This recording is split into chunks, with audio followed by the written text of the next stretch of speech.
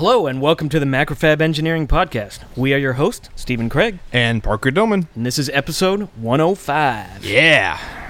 So hey, this week I found something pretty cool. So there's a character on YouTube. Let me preface this real quick. This is a little bit more of like an announcement for someone else's thing, but I thought it was super cool that I just wanted to share it because it's something that potentially maybe we or maybe one of our listeners might be interested in actually doing. So there's a YouTube channel that's called Stand Up Maths. Okay. So it's run by a guy named Matt Parker. And he's... Not me. No. He's an entertaining mathematician. And he Definitely not me. Yeah. He goes around the nation and just does not the nation, goes actually around the world and gives talks about mathematics. And most of the time it's like really just, it's goofy, but it's fun and it makes math just kind of interesting. And it's really great background listening stuff when you're working on a project. So I've been watching this guy on YouTube for a while. And this week, earlier, I saw a video that's he recently released about a three-sided dice. And I'm totally going to steal this from his YouTube But not channel. like a normal D3, which actually has, what, 4 sides? Well, a three-sided dice, the way I've seen it before, is like take a triangle Okay. and extrude it. So it has okay. 5 sides. 5 sides, but it can But only it's- roll on 3. You roll it like Right. Yeah, okay, I see. So get this, and I'm stealing this directly from his YouTube. So if you go listen to it, it's going to be a repeat. So think of a quarter, right? Okay. A quarter has 2 sides, but it really kind of has 3 because it actually has a thickness to it. Yeah, it has the circumference plus depth, Right. or times depth. So if you flip a quarter, there's an unbelievably high probability that it's going to land on one of the faces, but it could land on an edge. yeah, right? so it's like 49, and then 2. Well, Yeah, actually, right. probably less than that, but way yeah, less. But yeah, like that. So take the other extreme. If you were to take a pen and flip a pen, it's never going to get heads or tails. It's always going to land on the side, right? Yep. So there's a cylinder that is somewhere between a quarter and a pen where it is equally distributed, that if you flip it, it could land on either of the faces or the side. And there's Gotcha. an equal chance for that. Wouldn't that be just? You said cylinder, right? Yeah. Yeah. Yeah, right. Yeah, it's like a quarter that's extruded. Yep. So the cool thing is, It's like the size of a soup can. the thing is, they're trying to figure it out. Oh, okay. Nobody actually knows what the shape is. We know what the shape is, but we don't know what the ratio of the thickness to the diameter is. And the way they're figuring it out is actually really fun because they're allowing the community to help out with this. Mm-hmm. And I wanted to bring this up because it sort of relates to a little bit of what we've talked about in the past with a handful of topics. So this guy, Matt Parker, got together with an engineer and they tried to figure out some nice ratios such that it works. And they actually 3D printed or they laser cut some dice. Yep. And they tried it. They rolled them 1,000 times, got all the distribution, got a statistician to come and look at the probabilities, and they were way off. Their dice is not a perfect 3-sided dice. So what they decided to do was create 3D printable die that you can get off of Thingiverse. He wants to use my 3D printer. I want a lot of people to do this. They created these kits of dice that anyone can go and 3D print them at different ratios. You can go and roll them and get a whole data set. And they have this website where anyone can upload their own data set for this dice. And they're going to take all of this data and they're going to do a massive community crunch to find empirically what is a real 3-sided dice. Because it's actually super hard to calculate. Yep. So instead of calculating it, they're just going to have a bunch of people do it. Yeah. So this got me thinking on maybe doing a AI learning program that has a physics model. Right, and have to drop it 50 million times. Yeah, and try to find a cylinder that equally distributes that, and that way, I wonder if you gotta think they would have tried that, or they're just trying a different way of doing it.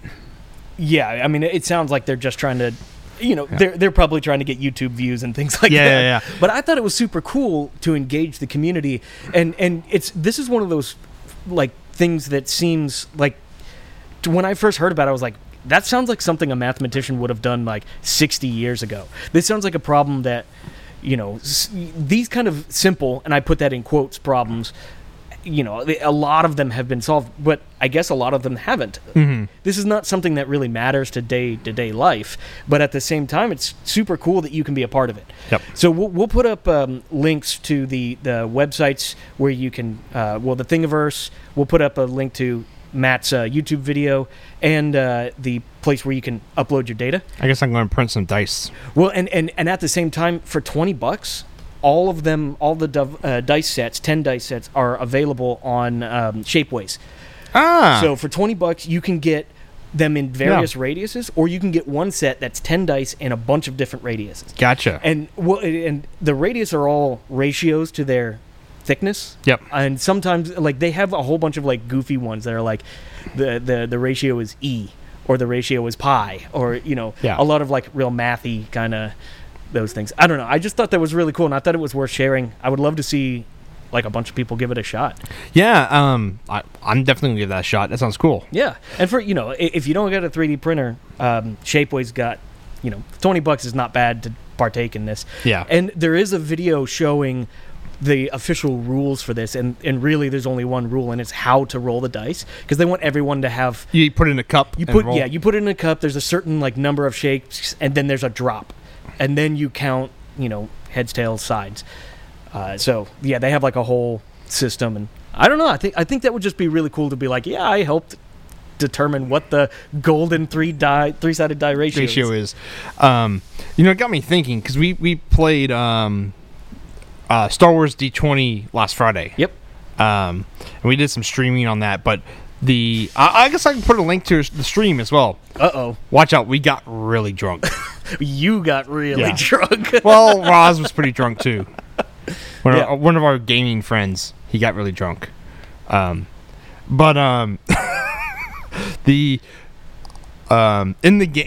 this software we're using, which is called Roll20. Yep. It has simulated 3D dice that you can roll, and I'm like, I doubt that's a physics engine. Oh no, but it does make it look really it's really convincing how it rolls and bounces around. So maybe it is simulated, and it doesn't give you the result until after the roll stops. So maybe it actually is a physics engine. Well, what about using Gary's mod from the Source engine? Yeah. You can create basically anything you want in that and drop it from the sky. Yeah. So you could always use Half-Life's physics engine. Who knows how accurate that is for rolling? Yeah. I doubt it is. I'll take a look at the Roll20 API. I wonder if you can create your own dice sizes. I kind of doubt it, but it'd be interesting to look into. That would be hilarious if D&D solved a mathematician's problem. Yeah, because then you can just simulate. I'm just think of what's the fastest way to, like, build up a physics engine and simulate this stuff, like, so you can do different ratios and stuff. Right, and sort of the way they discussed it, because they gave some rules about 3D printing, because you could basically 3D print these dice with a really thin infill, and that would skew the numbers. So if you were to, like, accurately model this, you would want a cylinder of uniform density. Yep. And complete. No 100%. hollow. Yeah, 100%. And I would think you could completely ignore air resistance. So basically just make a vacuum playground for this thing. And just calculate, like, moments and it spinning and all the inertia and stuff like that. I'm sure it's not trivial, but I think it could be done. You know what we should do is we should tweet at that Roll20 company and see if they will go in on this. And three-sided die. Yeah, and put for a three-sided die, I think they just basically you roll a six-sided and divide by 2. No. Actually, a three-sided die, a D3 is a four-sided pyramid. So it's an equilateral pyramid, I think is what they call it. Okay. And then each point. Or is that a D4? That's a D4. Yeah, that's a D4. I don't think there's a D3 then. Yeah. The way we used to do D3s back when I was in high school playing D&D, we used to just go out and buy erasers. Because a lot of times you can get a triangular eraser, and we would just write a number on each side. There you go. And that you already solved the problem. There it is. There's a die 3. Although those have some, non-zero chance of landing on one of the other two sides. As long as that's a critical hit, I guess. Yeah, as long as that not at least the one that happens a lot isn't like 1. Yeah. Well, you see, this is exactly how the difference between an engineer's and a mathematician's mind work. Because, like, to us, it's like, oh yeah, well, there's your solution. And to a mathematician, they're like, but there is a chance it could land on the side. And we're like, whatever, I'll take my chances. Take my chances. So, if you want to partake in that, if you go to macrofab.com and go navigate to the podcast in episode 105, we'll have all the links up there when this episode releases. Yeah. Cool. Yep. So, kind of on a little bit of a side note, completely different topic, I'm going to segue here. I was actually kind of looking at some fun stuff last night. I was just seeing, like, for an average home gamer, just a guy who's got a little bench at home, like, what's the highest frequency signal that you can generate? Like, can you go make a... I think you need to specify that too. Well, it's like how... What do you say? Like, I mean, like when you say a signal, is it a square wave? Is it a perfect sine wave? Because you do have, like, when you start getting up in speed, you start getting slew and overshoot and a bunch of other crazy things. So... I didn't put the stipulation of the signal has to look a certain way. I just wanted to go fast. Okay. You know, gotta go fast. Yes. So you're looking for a sonic. Yeah, right. Okay. And so, you know, just looking at chips available online, it's actually not that hard to get in, like, the 2.4 gigahertz range. Like, there's a lot of chips that just do it. You know, you need a little bit of an amplifier, but most of the time they have like a circuit description where it'll show, like, if you put this down and you put this amp after it and you use the right coax, then you'll get, 2.4 gigahertz. Yep. But I was like, gotta go fast. I want to go faster than that. And I actually found that you can just straight up buy terahertz signal generators. Like, way fast kind of stuff. Yeah. I wonder what you would use those for. That's exactly what I was looking at, because I was like, what is the point of having something that goes that fast? And they're not cheap, obviously, and they look all like super, like, lab grade stuff, because that's probably the only place they would ever exist. But, like, what would you use a terahertz? Probably like doing a terahertz square wave. Probably doing timing. Oh, like, you can probably pump that through a laser diode, do some kind of timing with whatever you're doing. Kind of like a strobe light. Yeah, but what can count that? Something that counts faster than terahertz. Exactly. Like, I want to know what that is. Or I guess you'd have to do some kind of, like, I don't know, phase something or other. Something that counts a lot slower, but it catches every, like, 10th pulse or something of that sort. Some way to divide it down so that you actually capture it. Probably some kind of FPGA stuff could do it. A terahertz? Yeah. Wow. I don't know. So some of the high-end FPGA stuff is pretty crazy fast. I mean, that's how they were capturing, like, neutrino timings, which, like, go, like, 90+% the speed of light. So yeah. Something like that. Or, like, I was watching a documentary earlier today on it. The most sensitive equipment in the world is we got 3 places. There's Louisiana, there's France, and there's a place in Washington where they detect gravitational waves. Oh, yeah. And they have to detect a laser, like, shifting on 2 90-degree axes, and they have to detect the wavelength shift by, like, 10 to the negative, like, 6 billion. I don't remember how many zeros, but it's a gazillion zeros or something, and they're able to do that. So somehow there's probably some kind of terahertz generator in there, just because, because it's like that. I don't know. I thought that was fun. Yeah, if you know what you would use a terahertz generator for, tweet us. Yeah, please let us know. Yeah, or I will not sleep until you tell us. So, why are you staying up? I have to know. I gotta know. So that was my funky section. Parker. Yeah. All right. So last week we were talking about the article I was writing, which was the article for how to use, like, the Macrofab interface to do design considerations. So that article will be live by the time this podcast comes out. So give that a read. It's pretty in depth. It's a lot about using how to, like, use pricing to drive your design so you can get your price point down easier. So instead of having to like go back and redesign stuff because that's too expensive, it's like where should you like take a stop in your design to go check pricing out? So go check out that article. And now with the Pinhack Rev 8 kind of slowing down, like on my end, the hardware end is kind of done. So it's up to the software devs up in Benton, Wisconsin now to finish that out. I started working on that compute module motherboard, Raspberry Pi compute module motherboard. So we built that LVDS board, which I won the bet from Steven on, like episode like 80 or 70 or something like that. That's the one that I gave you a 6-pack of Zima for, right? No, our guest gave me Zima. Well, they gave it to me to give to you, so okay, it sure. counts. Okay. I think that was like last July. Yeah. Or something like that. Wow, we were still recording with Josh because we took a picture of Zima underneath ET. Yep, and that was before the hurricane. So that's right. Yeah. Man, only like 3 months later, that hurricane would mess everything up. No, it's crazy. So I started working on that again. So the LVDS board was like just enough to test the Pinhack Rev 8 stuff. But I wanted to flesh that out more. Like I want to add the HDMI connector.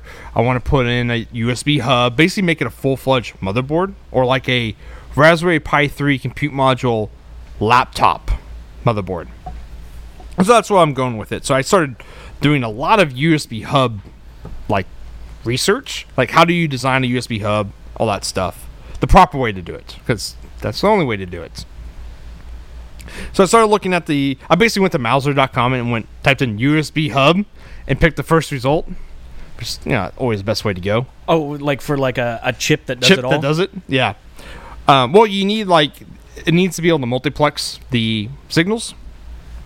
So you usually use a dedicated chip to do that. That does like 90% of the functions.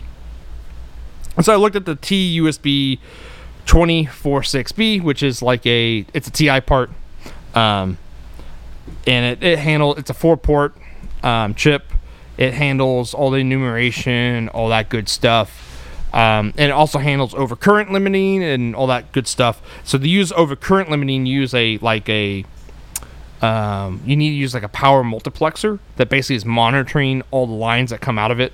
And so I picked the TPS 2044, which is another TI part because it's in the application note. Does it talk back to the hub chip? Yeah, it talks back by just pulling pins high and low. Like, this channel is overcurrent, so pull pin high. Oh, okay. Yeah. So it's a supervisory power management IC. Yeah.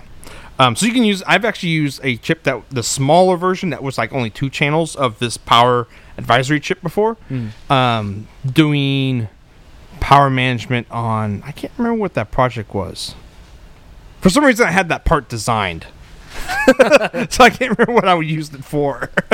But it was designed in my library. So it can supply 500 milliamps to each channel? Channel, yeah. Nice. Which is okay. I want to be able to support power. What is it? BD 2.1. What's that? That's the USB 2.0 spec for battery charging. Oh, okay. Yeah, so that's like 2.1 amps over 5 volts. Right. So it's like 10 watts. Right, but doesn't whatever you connect to it doesn't have to ask for that? It has to ask for that, but this chip won't be able to do that. So I was like, okay, I kind of got stopped there with that design because I'm like, okay, it's kind of doesn't do the power I want because I want to be able to handle like the high powered stuff, and then I looked into the TUSB 2046 hub chip, which is only like 12 megabits per second, so it's kind of slow. Because I think the Raspberry Pi 3 it handles high speed, which is like 480 megabits per second, something like that. Fast. Yeah, and then I started looking into the what requirements you have to put onto like the USB lines. So the USB spec says 120 microfarads. I think 120 microfarads cap per hub. So you need like a capacitor basically in there to handle surge. You mean like right on the 5-volt line? Yeah, right on the 5-volt line to handle surge when you plug a device in. Yeah. TI recommends actually using 100 UF microfarads per port, though. That's pretty beefy. Yeah, it's pretty beefy. And they also recommend using low ESR, and they say tantalum. You can probably get away with a ginormous ceramic cap, too. Well, I mean, but if you're talking about 5 volts, you can get a small 5-volt ceramic. The lowest you go is like, 10 to 16 volt, something like that. Yeah. And they're not that expensive. No. So you can probably get away with because ceramic is usually pretty low ESR, and so you can probably get away with a 100 UF. Like, it would probably be, a 1210 or bigger? Yeah, you're probably not going to get lower than an 0805 if you're lucky. Oh, no, you won't be able to get 0805 and 100. That's a lot of capacitance. Capacitance in a small cap. You would get one of those in, like, those crappy dielectrics, but... Yeah. So, yeah, you need... So, good design practice, 100 UF per pin or per port, and then the differential signaling usually put about 27 ohms of termination. It depends on your design, but usually 27 ohms is in the ballpark. That's 27 to ground? No, in series. The termination resistors. my bad. Yeah. But to ground on the chip side of the port, and the chip side of these resistors is you usually put a 22 picofarad cap to help suppress, they say EMF or EMI stuff. And so I'm like, well, that basically you created a low-pass filter there. Wait, so the 22 picofarad goes right at the port? Or does it go on at the chip? At the chip. So at the pin of the chip to ground is where you want this so it dumps through the cap instead of blasting out into space. Or actually, it's from coming in, or it's probably EMI coming in through the cable. Oh, conductive. Yeah, conductive EMI. Which is interesting is this is supposed to be, most of the times you put EMI stuff close to the port, but this one's kind of weird because it's that way. But regardless, or maybe it's just has to be on the other side of that 27 ohm termination resistor. Well, if you put it on the chip side, it is on the chip side. So it goes the pin on the chip, then this 22 picofarad cap, then the resistor, then the in series 27 ohm resistor, and then the port. So I bet you what it is that the resistor needs to be as close to the port. Yep. And this cap needs to be as close to the port, because you limit how much energy is coming onto that line. And I did look up, because this creates I put in quotes, low pass filter, because it's a low pass setup, but it's like 267 megahertz is this low pass filter. Well, the thing is, it creates a low pass if you're looking into the port. Yeah. But you also have to take into consideration what the impedance of the pin of the chip is. Yep. So that's going to shift that frequency all over the place. But you're also seeing a 2-pole low-pass filter. If you pretend you're the chip looking out, you have some output impedance. Yep. Then you see the cap. Then you see the resistor. Then you see anything else attached to that. So, I guess those two components are they've probably been found empirically. I doubt that they're calculated. Yeah. But so that's so it does create this low-pass filter, right? Which basically probably cuts off any kind of EMI noise and stuff. Takes the edge off. Yeah, it takes the edge off a little bit. You could also, if you don't have that resistor right at the port, I bet you could put a ferrite bead right at the port. You can. And have that thing set way beyond the transmission speed. Yeah, which is, for this chip, that's 12 megabits a second. I've calculated this up, which is 12 megahertz. Right. So way below that. Yeah, you could probably put like a 50 megahertz bead on there, and then you'd be fine. Yeah. But given that the fact that it's only full speed, this chip, I'm probably have to go with the TUSB 4041, which is a high speed USB 2.0 or 2.1 device. Is it just the same thing but high speed? No-ish. It's a bigger chip, but a lot of the pins are unused. I have to do a lot more research on that part. Okay. So hopefully next week I'm going to design a board that is a USB hub. That's going to be the cheapest way to go to prototype this, and I'll probably build the world's most expensive USB hub. Are you willing to share that? Yeah. Because I would love to see it myself. I'm not much of a, I don't know a whole lot about USB, so I'd love to see how you accomplish that. Yeah, so what I really want to add to this stuff is it needs to have a beefy 5-volt line, because I want to handle the BD 2.1 spec. Mm-hmm. So, And I think this TUSB 4041 supports that too. It supports that. Does it need any heat sinking? Because I mean, if you're it has a big thermal pad. Okay, yeah. Because if you've got 4 ports and they're all dropping 2.1 amps. Yeah. I mean, that thing is going to get hot fast. Well, no, the power doesn't go through the hub. Chip. Oh, it has you have an auxiliary power distribution stuff. Well, okay, but it's going through that chip, right? Or does it have offboard MOSFETs or something? I think those the power distribution hub, like the TSB 2044, has built-in MOSFETs, and they're like 20 milliohm. Okay, so they don't get real hot. They don't get really hot. They're designed to handle the power. All of it, yeah. Yeah. All right, that's cool. So yeah, hopefully next week I'll have that design, and we can talk about that design, and I'll probably talk about the next phase, which is going to be some other section of this motherboard. Basically, I was going to do like every week, like alternate. So we'll talk about the design, and then go over the design of the hub, and then a week after that, we'll go off the next section, which might be, the lithium battery charging management. I think eventually all of your pinball stuff and all of your technology is going to end up on one like massive board that incorporates like every possible form of technology like ever. Maybe. And it's one of those things where if you ever switch jobs or go for a resume, all you need to do is just bring in that board. I built this. Yeah, just like this has everything. I'll just point to it. Yeah, definitely on this Raspberry. Well, it's like, how do you make a complete system and it's all self-sufficient? Is what this Raspberry Pi CM board is going to be like. You just connect the dots and then it works. Yep. Because I already have the LVDS stuff down, so display is done. Yep. HDMI is just hooking up to HDMI, so that's not anything crazy. You just got to make sure the differential pairs are the same. And yeah. Does Eagle have differential pair handling? Yep. Nice. Cool. Yeah. So that's going to be a fun project. I can't wait to get that one done. It's going to take a long time, though. So, because especially since I'm building it out like this, like in modules, like I'll do the hub and then just copy the hub over, and then I'll do like the lithium battery protection, copy that over.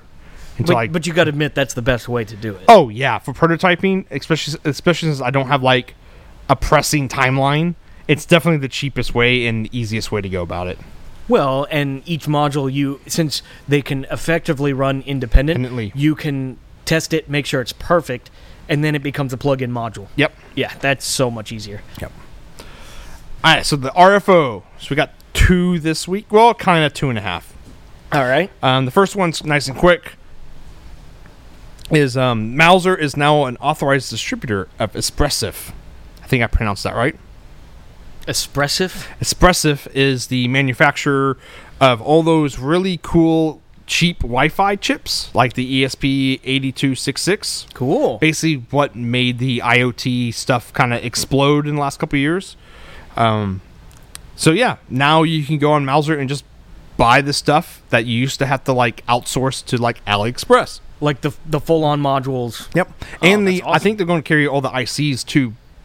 So if you want to like super embed their stuff, you can. That is great. Yeah. So I can't wait to see that show up on... I'm very curious to see what the price is going to be on that. Because they're just unbelievably cheap on eBay and stuff. Yeah. But it's eBay. Electronics on eBay is always iffy. Yeah. Very iffy. But and so I wonder how well Mouser's... Well, I mean, it's Mouser. They're usually pretty good about doing their homework. So they pick good, valuable vendors. Well, if they're going directly to the that manufacturer, Espressif will be providing the parts to them. So as long as, of course, that manufacturer's supply chain hasn't been compromised, it should be good. That's cool. I'm really I'm curious to look at the data sheets and dig through all that. Yeah, we're going to have to wait to see this stuff to drop, and then see what the price differences are from like buying from AliExpress. Well, just sort of as like a default, it's probably going to be more expensive, but it's trusted. You get it faster. And I wonder what the price differences will be between Mouser and like all the small guys like Adafruit and SparkFun that were carrying these parts. That's kind of like they would buy a reel on AliExpress and then test some of them and make sure they were okay. And I wonder what their price difference is going to be. You know, and it's interesting because Mouser carries a huge portion of SparkFun's catalog. Yep. That kind of, I wonder how that's working, how that will work for SparkFun, because does that mean like SparkFun is now undercut on all their ESP stuff? You know, I guess if you want a red PCB from SparkFun, you could still pay more for that. Yeah. Or just get the ESP, the Mouser ESP or whatever it is. That's cool. Where'd you hear about that? That was on Electronics Weekly. Awesome. Yeah.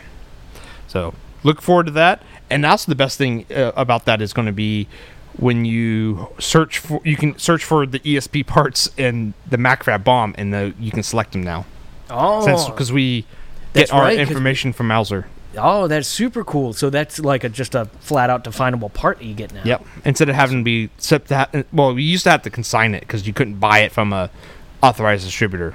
Right, because going to Amazon or eBay or Ali, whatever. Yeah. It's kind of like, yeah, sketch. Yeah, real sketch. Cool. And then the next topic is some FPGA dev boards that kind of come down the pipeline. So the first one I saw was Arrow makes a $40 FPGA board now. Okay. That runs off a Altera Max 10. Actually, no, it's $30. I wrote down the wrong thing. $30. Even cheaper. It has got built-in USB programmer and all this other good stuff. It's Hackaday did like an article about it. So I'm like, oh, that's kind of cool, and it's pretty inexpensive, and it's not super beefy, but it's like you can do like every single starter project, and you can do so much stuff on it. Could you still chunk a microcontroller core into it? A small one, maybe. It's more like the Max 10 is not really a FPGA; it's a CPLD.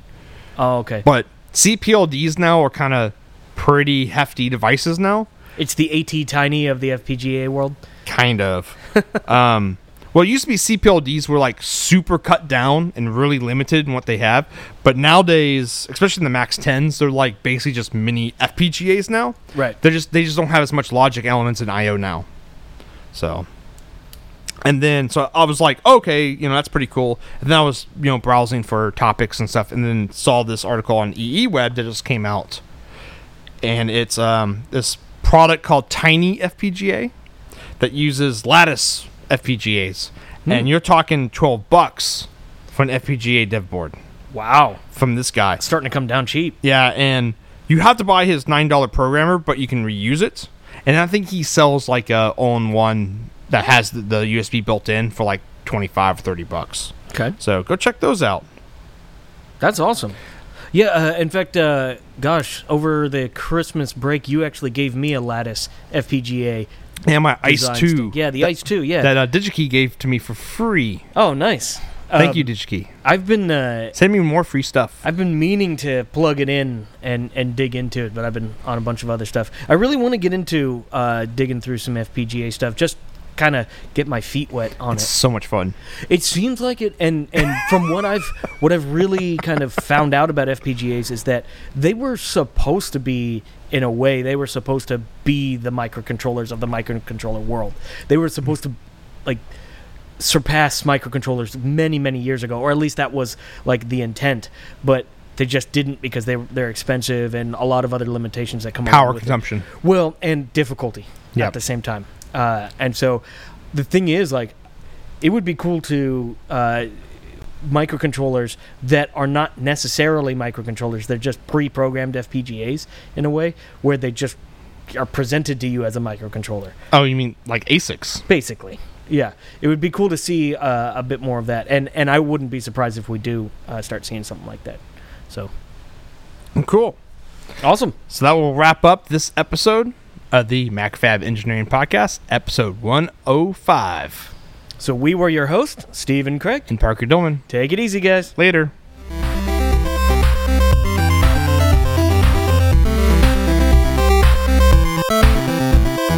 Thank you, yes, you, our listener, for downloading our show. If you have a cool idea or project or topic that you want Steven and I to discuss, tweet us at MacFab or email us at podcast@macfab.com. Also, check out our Slack channel. If you're not subscribed to that podcast yet, click that subscribe button. That way you get the latest MAP episode right when it releases. And please review us wherever you listen. Whoa, that changed. Podcast Addict or iTunes. It helps the show stay visible and helps new listeners find us. MacReb is also hiring, apparently. Still.